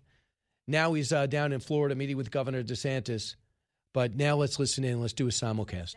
84% just 10 years Dana ago. Perino. But the number of voters who say it's not the best more than doubling, jumping from 12% to 26%. Brian Kilmeade is co-host of Fox and Friends, and I'm really curious about your thoughts on this, Brian, because you have this great series that you're doing on Fox Nation, and with all of your books, you talk to a lot of people. Does this track with how you see people feeling about America today? Yeah, and it doesn't really surprise me because if you drill down on the numbers even further, Dana, so we were at 83% in 2000, a few years ago in 2015, and a little bit higher than that the year before. But if you think about it, 54% of people under 45 answered the survey and said they have a positive feeling about America and think they're in the best place on earth. But think about it. All you're hearing is the negativity. All you're hearing about is slavery and how unequal it was and how hard it was for women to vote. And it was impossible for them to vote until the turn of the last century. And then you see how unequal and systemic racism, and you're watching the cities burn. And then someone walks up to you with a clipboard that says, do you think you're in the best place on the planet? And they go, no, not really. No kidding. Number one, I say travel. Compare it to another country. Number 3, just automatically, it's on human nature, in my opinion. It's hard to appreciate what you've always had. They didn't come here as a first-generation refugee. They don't necessarily have somebody in their family raising them with an accent from another country that talked about what they were running from, like they did in, say, Cuba in the 1960s in Little Havana, one of the features that we had. So you look around and think, what's wrong? But you have somebody on the outside go, oh, everything's right about this. This North Korean escapee that was imprisoned and was held as a slave in Mongolia for a while, that escaped and comes to Colombia from South Korea and goes, this is the best place on the planet. I think these people are ridiculous to compare it to anything else. It's hard to appreciate what you have unless you go out of your way to see how far we've come. Brian Kilmeade, we're going to check out that special of yours, and thank you. You're very special. Thanks for being on. Thank you so much. Thank you, Dana. I wish Trace felt the same way. I do. I concur with that. It was great being on your show, by the way, the other day, Brian. It was good stuff. Check this out. Fox Nation is All right. Yeah. So it's What Made America Great. It's on Fox Nation. Another reason to get the app and feel great about our country. Keep it here, everyone. From the Fox News Podcasts Network. I'm Ben Domenech, publisher of The Federalist, and I'm inviting you to join a new conversation with the smartest thinkers out there about the country and where we're going. Subscribe to the Ben Domenech Podcast. Subscribe and listen now by going to foxnewspodcasts.com. Live from the Fox News radio studios in New York City, fresh off the set of Fox and Friends, it's America's receptive voice, Brian Kilmeade. Thanks so much for listening, everybody. It's the Brian Kilmeade Show, coming to you from New York, heard around the country, heard around the world. We're going to go inside that Politico story with one of the authors of the story about what really goes on in the vice president's office, and it is not good. Michael Ruzioni, captain of the gold medal winning Miracle on Ice team, as you know, USA Hockey. He wants to weigh in, and I want him to weigh in on Gwen Berry's decision to say, yeah, I'm going to represent the U.S., but I'm not happy about the national anthem, especially the third stanza, and I'm going to push back on the red, white, and blue. Meanwhile, there's a picture out today of her holding the American flag behind her, big smile on her face. Does her actions have anything to do with one of her big sponsors? Is it to fund the police organization? I would say pretty much. So let's get to the big 3. Now, with the stories you need to know, it's Brian's Big 3. Number 3. The things that unite us, America's past of which we're so proud, our hopes and aspirations for the future of the world and this much-loved country, these things far outweigh what little divides us. Different time, 1986, Ronald Reagan, 4th of July. Now, the 4th of July weekend, fewer Americans believe America is the best place to live. Who are the biggest non-believers? Those under 45. What can change that? We'll discuss it. Number 2. Former President Trump's company and its longtime chief financial officer are formally accused of tax-related crimes. Trump Organization CFO Alan Weisselberg just turned himself in and is due to be arraigned today in criminal court. Yep, the Trump Organization of the former CFO, the former president's CFO is targeted. We have indictments, the pressure put on his staff. And if this is all they have, I think the president's in pretty good shape. We'll have to see.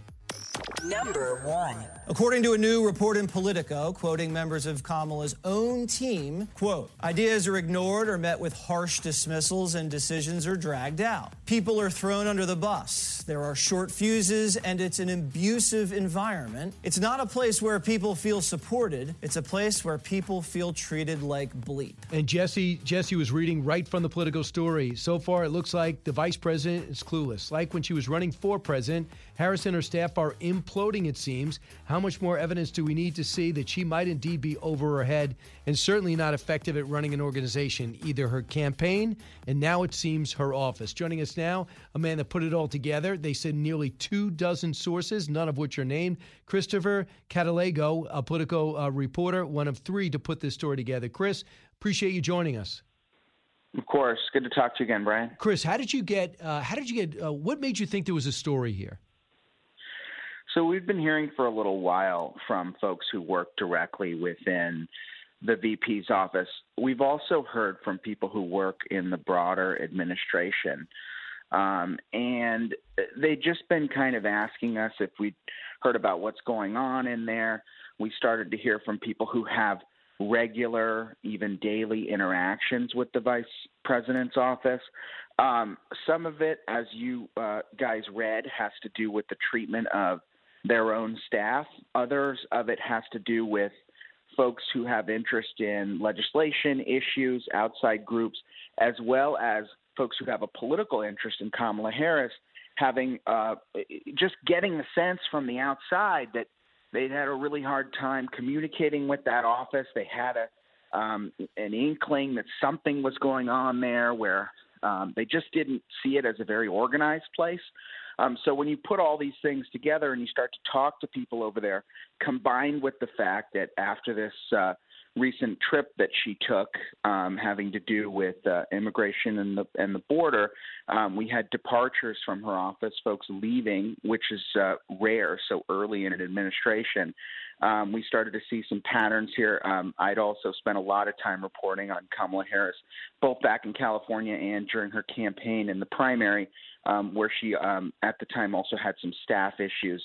And so some of these things, there was a history there. And so we really dug in and basically just did the shoe leather and talked to people. So you said one of the quotes is people are thrown under the bus from the very top. There is a short fuses and it's an abusive environment. It's not a healthy environment and people often feel mistreated. It's not a place where people feel supported, but a place where people feel like they're treated like blank.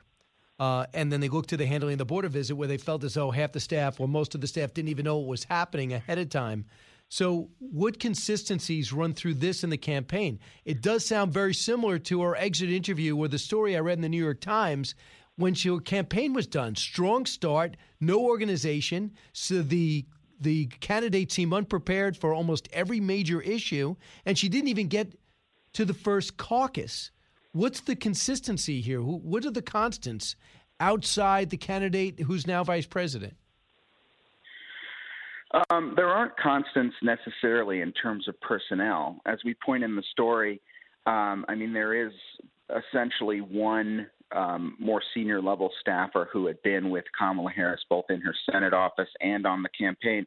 The rest of the whole crew is new, including the chief of staff who we write about. So these are not people who had spent a lot of time with her. These are not people from the campaign or necessarily even the Senate office at any kind of high level. There are some folks who we talk to in the story who do put some of the blame on her. She keeps a very kind of smaller, closer knit group around her. But when it comes to a lot of the staff and a lot of the staff issues, these are not, we should be clear, these are not people who have a ton of interactions with her. So it's more of an organizational question and the way in which she's running it. The problem she had during her campaign and sort of the performative stuff and whether she's up on the issues, I would probably separate that from the organizational aspect of it and what we looked at in this story. Understood.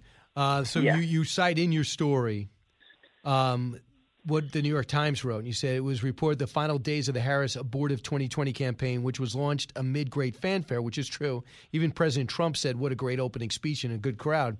It only flamed out a month or two before the caucus. And one of the quotes that you bring up from a Democratic operative is this: "This is my third presidential campaign, and I have never seen an organization treat its staff so poorly." What do you guys write about?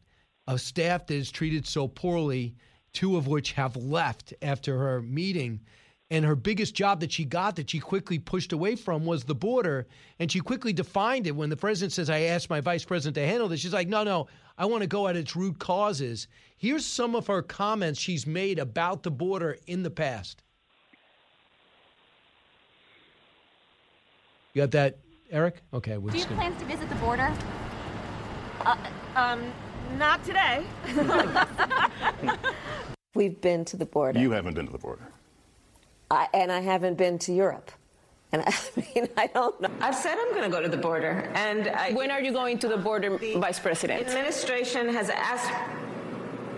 I'm not finished. I've said I'm going to the border. I mean, right there, she seems surprised from Lester Holt's question. I always look at staff for that. You or I would be prepared to answer that, but maybe a candidate has more on the plate than we know. But she looks surprised by all these questions. And she's not exactly getting hounded like Trump was, right? Yeah, I mean, there's no excuse for that answer. Essentially, it almost doesn't matter whether it was a lack of staff preparation on when are you going to go to the border, which is basically one of the top targets that the media is writing about her kind of writ large, and whether it's her in the moment sort of stumbling or giving the wrong answer. The end result is the end result. So, we don't know. Is it staff's fault? Is it her fault? But I think you're right. I mean, this giving sort of these what can be seen as like flippant answers is also somewhat of a pattern that she's had. And so I think that, these are some things she needs to clean up. And like you say, I mean, there's new staff around. There's not the same people who were around during her campaign. Briefing her on these things. And so, these are the kinds of things she needs to clean up. I mean, you saw so many leaks with the Trump administration. We don't get many of that. That's what really stands out about this story. You got 22 sources of this story. Yeah, they're all unnamed, and they're called cowards by their staff, by one of their staffers. Say, you put your name on it. We have ways for them, if they have a complaint, for them to be heard. But I'm brought back to what the president said when he first got the job. He said, if I see people treating a subordinate in a bad way, they'll be fired on the spot. I mean, this seems like they're all being treated bad. I mean, that's what they would say. To go to your point about the anonymous sources, I mean, the reality of this is, there are a lot of Democrats out there who, a lot of people who didn't necessarily like the president, not journalists, but just folks out in the country who had problems with anonymous sources or celebrated the quotes in the anonymous sources when they were about the Trump administration. I think that what listeners and people need to understand about why someone might need to be anonymous in that situation is it just doesn't make any sense. It's that someone who works in that office, unless they're ready to sort of light the match and burn the bridge on their way out the door, you can't imagine a scenario where someone who works over there is going to put their name on the record about what it's like to work in that office. I mean, especially when you're talking about mid-level to lower level to anyone in the staff. And so I think that's just the thing that people need to remember about these anonymous sources and stories. And we vet all of this, like you say, whether it was the past White House or whether it was this White House or this VP's office. And I think a lot of these people who are there, they, like everybody in their normal life, have conversations with people they know. They share what it's like in their workplace. They share interactions they've had. And the other thing, too, is, sometimes these stories are just sort of scratching the surface. People are giving, what they're allowing to be printed in the story is just a general sense of what it's like, or they're giving a couple anecdotes. Well, around this trip, this happened. They're not going to share some, personal conversation they had with someone that's going to completely out who they are. So just important context, I think, to think about around these anonymous sources. Chris Catalego with us, with one of the political reporters who have this explosive story on Kamala Harris and her staff and how unhappy so many are. So can I just game plan this out? So a lot of people have said Joe Biden is 78 years old, clearly not on the top of his game, even comparing him from where he was in 2008 and 2012 when he ran to be vice president again and when he ran for president multiple times. A lot of people say, well, there's going to be pressure on him to step aside and let Kamala Harris take the ball. Some have speculated that maybe the White House is throwing a brushback pitch to the vice president. Like, you're not doing great and know where you are. And maybe they help fuel this story to bring her down a few pegs. Yeah, I mean, I definitely wouldn't comment on any, the individual people behind this. Obviously, we talk about people within her own office. I think that, just looking at the reality of it is the people we talk to who assess President Biden still very much and who are in his camp still very much believe that he's going to run for re-election. The big question for him will be if he doesn't and how much he throws his support, the folks around him throw their support around Kamala Harris. I don't think people expect that this is her run, if that is to happen, and if he doesn't run, is going to be a field clearing exercise for the Democratic Party. I think there's too much ambition there. There's too much. There are too many up and comers in the party for that to happen. But I think it would certainly make her life easier if he does choose not to run. If he were to throw his full support behind her. And a lot of that is just going to have to do with what happens over the next couple years. How close are they? How well the working relationship with her does he have? How much does he believe in her as a candidate and a politician? And some of that, like I said, we don't know. And I think the people around him have been around him for a very long time. That's a contrast with Kamala Harris. His upper level staff have, some of them, been with him for decades, and I think how Kamala Harris and how her staff work with them, how they interact with them, how much they come to rely on her and trust her is going to go a long way to determine how much Biden and his quote unquote political apparatus get behind their VP. Did they push back on the story? Were they alarmed that this was coming out? Would you characterize it that way? Yeah, we quote Anita Dunn, who's a high-ranking senior advisor, was on the Biden campaign, was in the Obama administration, who defended the VP's office and the chief of staff she has there around this issue with the trip and not cluing people. And she basically says in our story that the people who knew that this was kind of a need-to-know basis, and the people who knew, including across the administration, were the people that they needed to know, and that sometimes people get cut out of these conversations, even if they feel like they should know them, and that's sort of how things work. It's basically what she says. Now, we did ask her whether she was aware of the complaints coming out of the vice president's office, whether the senior folks at the White House were aware, and the quote is essentially that acknowledges that they were aware, but not to the degree that we described them. So there were, in other words, there were complaints. They were aware of them, but not as bad as we laid out. Let's see if they change. See if this is one of those things where they look at this, instead of trying to fight the reporters, try to fix the problem. We'll see how they handle it. Not everybody gets off to a great start, but let's see if the story is bad start, good finish. But so far, you've painted a really disconcerting picture. If people thought that she was going to be the steadying younger force of an aging president. Christopher Catalego, political reporter, did a great job with this explosive story today. Another reason to go to Politico. Thanks, Chris. Hey, thanks, Brian. All right. When we come back, we'll take your phone calls, 1-866-408-7669. Everybody's laughing. It's Brian Kilmeade. It's the Hammer Time Podcast. Fox News Channel's Bill Hemmer takes you one-on-one with engaging personalities covering the critical issues of the day. Find Hammer Time now by going to foxnewspodcasts.com. America's listening to Fox News. Radio that makes you think. This is the Brian Kilmeade Show. When you have such a low level of vaccination superimposed upon a variant that has a high degree of efficiency of spread, what you are going to see among under-vaccinated regions, be they states, cities, or counties, you're going to see these individual types of blips. It's almost like it's going to be two Americas. Yeah, two Americas. He never factors in, Anthony Fauci, something that even me as a pedestrian, no medical background, who didn't exactly excel in science, natural immunity. And you got this variant here, but again, you're trying to scare people. The variant's coming, the numbers are coming up, but they're so small, the numbers, and we've already been through it before. And the thing to keep in mind, you go ahead and educate. That's your goal. You go ahead and tell people the pluses and minuses. You encourage people to talk to others. But we've all made our own decisions right now. Everybody listening to me, and I've not had anybody write me. You tell me if I'm wrong. You could get a vaccine. Anybody listening can get a vaccine, from the cab driver to the billionaire. It's not who you know.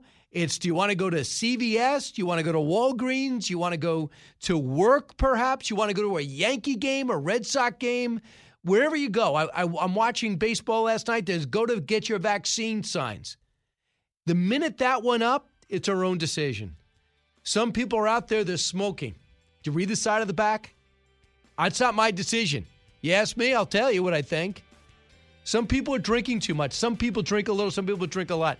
I'm not getting into your life. Now we're at the point where we're getting into our lives. Don't start scaring us or locking us down again. We're not doing it. And stop interviewing Anthony Fauci. He's disgraced. From the Fox News Podcasts Network. Download and listen to The One with Craig Gutfeld, the co-host of The Five, like you've never heard him before. You know him, you love him, you want to be like him. Subscribe and listen now by going to foxnewspodcasts.com. Breaking news, unique opinions. Hear it all on the Brian Kilmeade Show. Do you let the knock get set by Ramsey? McClanahan is there. The puck is still loose. 11 seconds. You've got 10 seconds. The countdown going on right now. Morrow up to Schultz. 5 seconds left in the game. Do you believe in miracles? Yes! Unbelievable. And there they go. They win the gold, and life changed forever. Every time people want to talk about magical moments, there was a movie done on it. They talk about that miracle on ice that happened in 1980 when the Russians were still in Afghanistan. Believe it or not, it was on tape delay. So much details of that is fascinating and found in Mike Eruzione's book. He's captain of the gold medal team in 1980, and he is currently director of special outreach for Boston University. Mike, welcome back. Hey, Brian, good. How you doing? Michael, is that one of these things where if I have a member of Lynyrd Skynyrd and I play Freebird, they go, oh, my goodness, really? When I play that, do you mind? Not at all. It just reminds me of a special time and a special moment for me and my teammates. And, even 41 years later, it still resonates. I came into my office here this morning at Boston University, and I hadn't been here in 10 days, and I had about 25 letters of people sending pictures to be autographed, and the average age of most of them was probably 12. Wow. So they, the movie, my book. I mean, it's something that it's not on the tip of people's tongues, but when they talk about sporting events and sporting moments, clearly our moment comes to the top. So it's all good. Bring us back to 1980, where the hostage crisis, America was not feeling great about itself. You had, we had a malaise coming out of the Carter years. His words, his attitude. We're in a tough time. He put on a sweater, went in front in the White House, and he told everyone, America, I get the sense that we're not doing that great. It might not even get any better. The Soviet Union was on the march. We didn't know what was happening. We still had Vietnam was just 5 years prior. So you would say that America needed this lift. Would you say that? Or were you even thinking that? You were just a hockey player? Well, two things. I think we weren't thinking it because we had a hockey tournament to play in, but we were very well aware of it. At that time, the country was looking for something to feel good about. I hate to say it. It's probably similar to what we're dealing with now, but maybe worse now than it was then. we needed something, and all of a sudden we come along and I think brought back a sense of pride in what makes this country such a great country. And, working class kids went out there and did something nobody in the world thought we could do, and people related to it. People felt a part of it. People were waving the flag. America was back, in some ways. And I just think it brought joy to people who were just downright pissed off and frustrated and needed something to feel good about, and it was us. And we didn't know. We were just playing. But after we realized it, and I think, like I said, 41 years later, I think we realize it again. I've had people come up to me, Brian, and start crying because that moment meant something to them. A kid just sent me a letter today that said he wanted me to sign this picture for his dad because his dad was talking about the 80 Olympics and telling him the story of our team, and he had a tear in his eye. So the moment meant something for a lot of people. It wasn't just a hockey game. And like I said, I think something we need now. But Mike, don't you know there was Jim Crow in this country, and there was slavery in this country, and that there was segregation in this country? All those things were part of our past, and still we were much more united than we are today. And it started when Colin Kaepernick, who I thought was upset that he was benched, who takes a seat and then a knee. And now it becomes everyone taking a knee on the international stage. And now for the Olympics, I want you to hear Gwen Berry, which brought up, we got to call Micah Ruzioni, when she decided to make this statement, actually put a T-shirt over her head and turn her back to the flag. She explained herself the next day. She's a hammer thrower, track and field. I never said that I didn't want to go to the Olympic Games. That's why I competed and got third and made the team. I never said that I hated the country. Never said that. All I said was I respect my people enough to not stand or acknowledge something that disrespects them. I love my people, point blank, period. If you know your history, you know the full song of the national anthem. The third paragraph speaks to slaves in America, our blood being slain and pilfered all over the floor. Mm-hmm. It's disrespectful, and it does not speak for Black Americans. Mm-hmm. It's obvious. There's no question. So the last time we spoke to you on TV, Mike, we didn't have her further explanation. What do you think about that explanation? I don't get it. I don't understand it. Again, people have a right to their voice and their opinion. You look back on the history of the Olympic Games and our Black athletes. Look at Jesse Owens in probably one of the most intense moments. He never wavered from standing in front of the flag. Carl Lewis. I mean, I can go on and name athletes that stood there very proudly. And I just don't get it. If you have an opinion, I think there are other places to make that statement. I think the podium, the Olympic Games, the Olympic Festival is not the forum for that. Go to our military bases.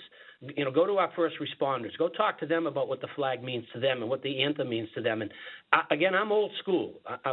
My dad was a Marine. My nephew was a Marine. My son's a fireman. My son-in-law is a police officer. Military and first responders are a big part of my family, and the flag and the anthem mean a great deal to me, more to me than maybe obviously some other people. But don't disrespect the flag and the anthem the way that she did. The other two girls were standing there proudly with their hands over their heart and a flag in their hand. So again, she has an agenda, and clearly this is the way for her to bring it across. I don't agree with it. And Mike, I'm watching the television show right now, and I saw this morning. There's a big picture of her wearing a USA jersey, proudly holding up the flag behind her. And many people have postulated that perhaps this has to do with her sponsor, which is an organization called that wants to defund the police. And maybe this is part of that. Everybody has their agenda. And like I said, I disagree with the thought of that. The other girl that recently said that she wanted to burn the flag at the games as she got on the anthem. Who thinks of doing things like that? So again, I'm old school. I believe the anthem and the flag stand for something. Right. And we should honor and respect the people who made this country what it is. The freedom that we have today is because of the warriors that fought these battles to give us the right to probably say what she wants to say, right. But don't do it by not acknowledging the anthem or the flag. I don't agree with it, and I never will. And by the way, you guys basically took a vow of poverty to train to be an Olympian. Now the sponsors are in, and there's a way to earn some money, and there's no more amateur status to worry about. You guys were truly amateurs. Now things are changing as of today. In about 15 states, there are rules on the books. You were a college star, a hockey player, and now there are rules on the books where you can earn money off your likeness. You did not go pro. You went right to broadcasting and went to the private industry giving speeches. So here's Lee Steinberg, maybe the most successful agent in sports, talks about what's going to change now for college players. Cut 40. Any player at the collegiate level can hire a marketing agent, which would be the same as a regular sports agent, and go ahead and start to brand themselves on social media and get revenue from endorsements, from internet projects, and market themselves the same way they would when they get to the pros. Now, is this the right move? You know, the problem with that is how does it affect the team atmosphere where some players who are bigger names are going to be making a lot of money, and, you know, the so-called guys who want the big stars are going to be sitting back going, how come I don't get a little piece of this, but you do? So, it's something I think that's new, and people are going to try to experiment with it and see what's out there. I don't like the idea because I think it only specializes certain players, certain teams, certain sports. So, I mean, that's something that we're going to see how it plays out. You know, the sport of ice hockey, I don't think you're going to see many college hockey players reap the rewards. I think you're probably looking at football and basketball as the only two sports that are really going to generate you know, some income for these athletes. And like I said, what about the minor athletes? What about the women who play sports that don't have the attendance at games that the, you know, the men's, you know, LSU football team or Alabama's football team? You know, what about the gymnasts and you know, the volleyball players? I wonder how that's going to be spread out. Yeah, you're not. I mean, if Mike Eruzione is asked to go and represent a Jeep dealership, freshman Mike Eruzione, who is an outstanding college player, obviously, you're going to go down there and it's your money. They're not going to pay you. And then if someone wants you on a local commercial, and for example, in Nebraska, we got two great affiliates in Nebraska, they right away have set up and they're telling their recruits, guys, there's going to be a lot of opportunity here. We worship our football and basketball team. That's going to be an immediate advantage, isn't it? Absolutely. Why wouldn't you want to go to Duke and play basketball versus another school that doesn't have the visibility? So I think the big powerhouses, the big schools, are going to be able to, you know, have that as a huge recruiting tool. Hey, come to Notre Dame, play football here, and guess what? You can make X amount of dollars. Versus if you went to a smaller school, a Division I school, but maybe not as big or as well known. Yeah, and, you know, from a college soccer player, Division II college soccer players, it's not Reebok wasn't judging, you know, trying to recruit me in the locker room for an endorsement deal. I get it. But for these football players, you know, they generate all this money for the school and they get the huge TV contracts. And when they get out, most of them don't go pro. So the argument is, shouldn't they be able to, if they're selling their jersey in the bookstore, shouldn't they get a piece of that? If the Jeep dealership wants the offensive lineman at 19 years old to go downstairs and sign autographs on a Monday when you don't have practice, should they make some money? How do you feel about that? Well, I think if I was the athlete, I would think it's great.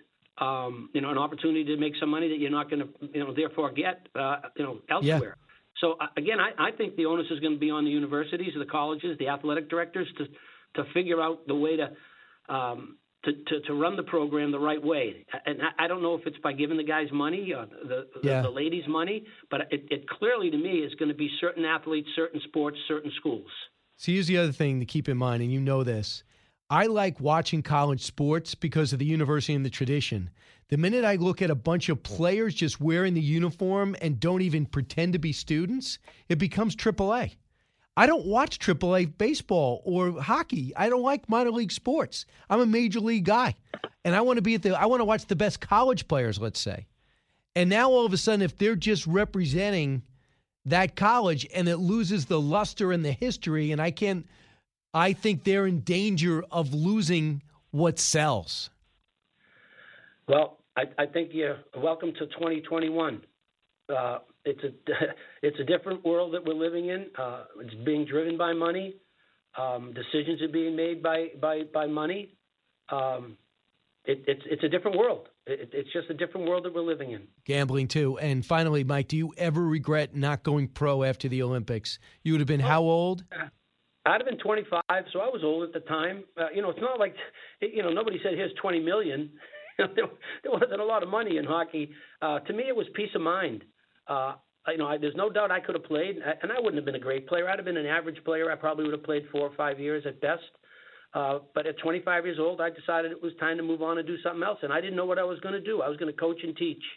I was a phys ed major at Boston University, and that's what my plan was. And then found out that this Olympic game was a big deal, and my life kind of took a different turn. But I'm back at Boston University. I've been here 20-something years. I continue to do some speaking around the country, and I have 6 grandkids right now. So life's moved on, and I love to be in the college scene, the college atmosphere, the athletes, the student athletes that we have here. It's great to be a part of a program like Boston University. So, I do understand times have changed, things are different, but like we started with this conversation, I still proudly stand for the flag, the anthem, and what that anthem and what that flag means to me and what it meant to my family. I just hope there's nothing that happens at the games to embarrass this country. We do not need to be embarrassed in front of the rest of the world in Tokyo.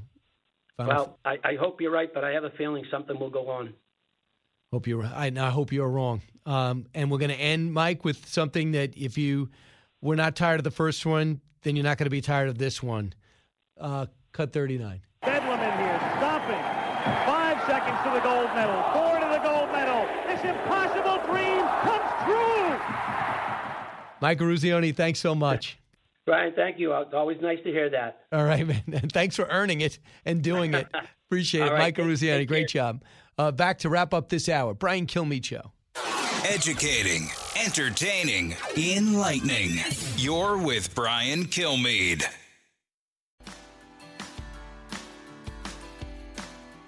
The fastest 3 hours in radio. You're with Brian Kilmeade.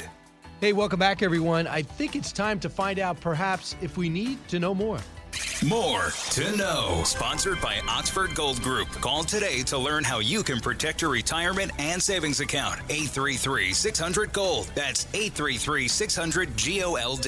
Well, President Biden's done something totally unnecessary, and the State Department's overseeing it. You now can be male, female, or non-binary on your passport applications. Please tell me how this benefits. Wednesday's announcement adds the United States to a growing number of countries, including Canada, Germany, Australia, and India. Good luck with that. Meanwhile, workers are offered all types of signing bonus to actually work for a living, especially on fast food franchises. You want to go to McDonald's? They'll offer you $500 to sign on. Orlando, this Cuba Libre restaurant chain, $1,000 bonuses, option to be paid in Bitcoin. Wendy's, $100, Chipotle, $15 an hour. All because the government's paying people so much, in many cases, not to work, then to work. You're competing against Joe Biden's free lunch. That's the problem. Next, Senator Maxine Waters. No, I don't know if we have the actual soundbite, but here's the story. Joe Biden shook a woman's hand, a congresswoman's hand, then shook Maxine Waters' hand. He said, "Senator, I hope." You think I'm kidding? I'm not. Maxine Waters' 82-year-old shrugged and gave what appeared to be a who knows expression. What is he talking about? Does he think she's going to run for senator at 82 years old when she's barely a passable congresswoman? Next. President Trump says he's made a decision on whether to run in 2024. My sense is, he told Sean, I've made a decision. We'll tell you after 2022. My sense is he will run. On the decision, on the indictment today on the CFO, evidently Politico was told by a Trump confidant he's very happy that that's what they have. Next.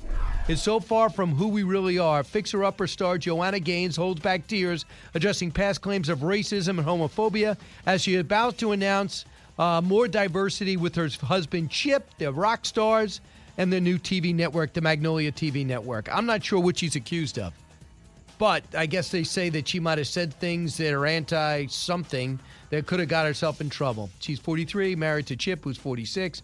They quit their show Fixer Upper in 2017, despite the fact it was drawing a huge audience, emotional about all accusations. The cancel culture won't cancel them. They're just too powerful. And next, Former Defense Secretary Donald Rumsfeld passed away at the age of 88, passed away of cancer. George W. Bush paid tribute, called him an exemplary public servant who ran into Pentagon fires in 9/11 and was the architect of the war on terror. His family said he passed away in New Mexico. He says he was trying offered to resign after the Abu Ghraib scandal, but President Bush would not hear of it. He helped design the 2003 invasion that led to the toppling of Saddam Hussein, but not preparing for the next day is when the critics really dug in. He'll be relieved before he started the second term with George W. Bush, but his press conferences were examples of leadership. Those are my words. He took total control, was in control, extremely competent, even if you disagreed with him.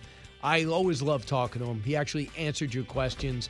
He was an outstanding wrestler as well and did a lot for USA Wrestling. I'm Brian Kilmeade. Go to Fox Nation and check out my series, What Made America Great. 4 brand new episodes. You won't regret it, especially in this 4th of July weekend. This is Jimmy Fallon, inviting you to join me for Fox Across America, where we'll discuss every single one of the Democrats' dumb ideas. Just kidding. It's only a 3-hour show. Listen live at noon Eastern or get the podcast at foxacrossamerica.com. Listen to the show ad-free on Fox News Podcast Plus, on Apple Podcast, Amazon Music with your Prime membership, or subscribe wherever you get your podcasts.